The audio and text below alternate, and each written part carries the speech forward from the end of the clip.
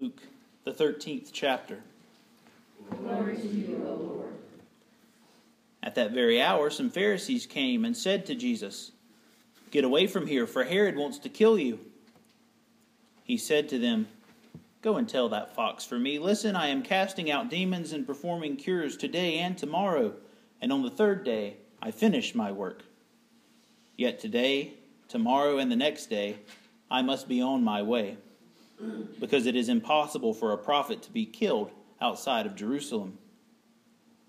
Jerusalem, Jerusalem, the city that kills the prophets and stones those who are sent to it.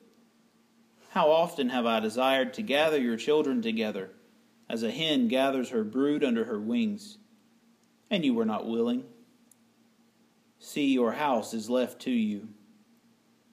And I tell you, you will not see me until the time comes when you say, Blessed is he who comes in the name of the Lord.'"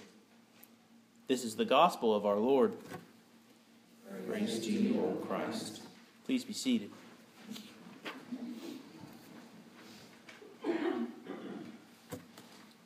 Let us pray.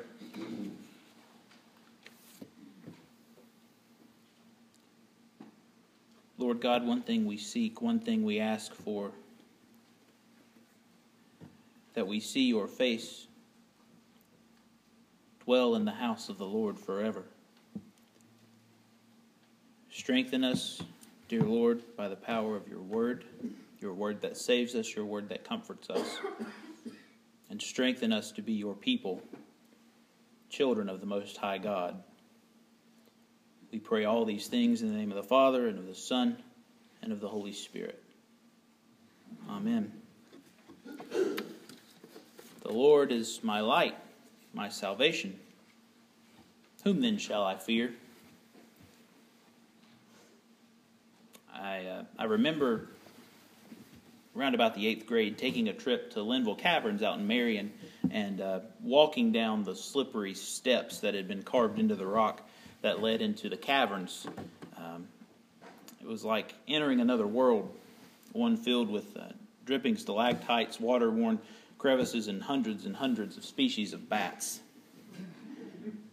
Park rangers would lead groups of 12 or 15 through the widening and narrowing corridors, pointing out closed-off areas that they told us journeyed beneath the mountain for miles and miles. Throughout the entire course of the trip, you could hear water echoing off the walls of the caverns deep within the mountain. And at one point, toward the end of the guided tour, they brought us into a large room, really about this size, that was lit by one light bulb hanging from the center of the ceiling. The park ranger told us that he was about to turn off the light so that we could experience total darkness, a rare feat in today's world where light seems to consume even the night sky. And so he flipped off the light. And what must have only been about 20 seconds seemed like an eternity. You see, in total darkness, you can't even see the nose at the tip of your face, much less anything else. After a few seconds of adjusting to the darkness, you begin to lose your balance, your equilibrium, and really you start to fall. Like trying to balance on a high wire, you begin to grasp for something, anything that you can use to brace yourself. I remember trying to reach for my friend who I knew was just here, but for some reason I couldn't find him anymore. There was no railing, no piece of a wall, nothing. But in that span of 20 seconds, something that seemed so trivial or even silly, standing in total darkness, it became terrifying. A looming weight that crippled our senses, even our ability to think straight. Panic set in. Total darkness causes us to be lost, disoriented, without any sense of hope or wonder, begging for the park ranger to flip that light back on. And this crippling darkness is the abyss that the psalmist speaks of. Though my enemies assail me, you, O Lord, will be my guard and my shield.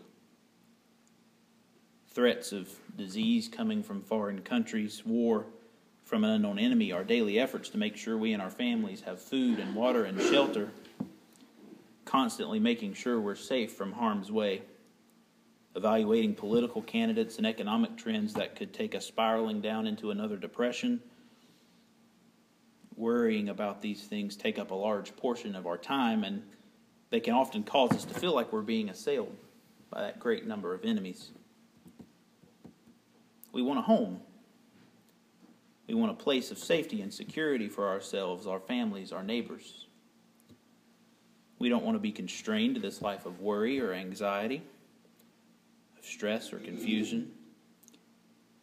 As often as it feels like we're helpless to everything going on around us, we want to be delivered from the unnecessary and senseless struggles of everyday life. We want a little bit of light.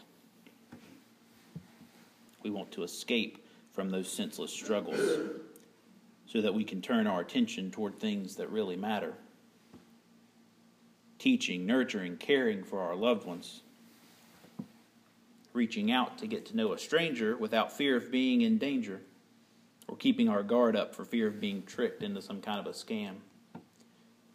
We want to find joy in life and live for the sake of worshiping God and giving thanks for all that we have been given. One thing I ask of the Lord that I will seek after: to live in the house of the Lord all the days of my life, to behold the beauty of the Lord, to inquire in his temple. For he will hide me in his shelter in the days of trouble. He will conceal me under the cover of his tent.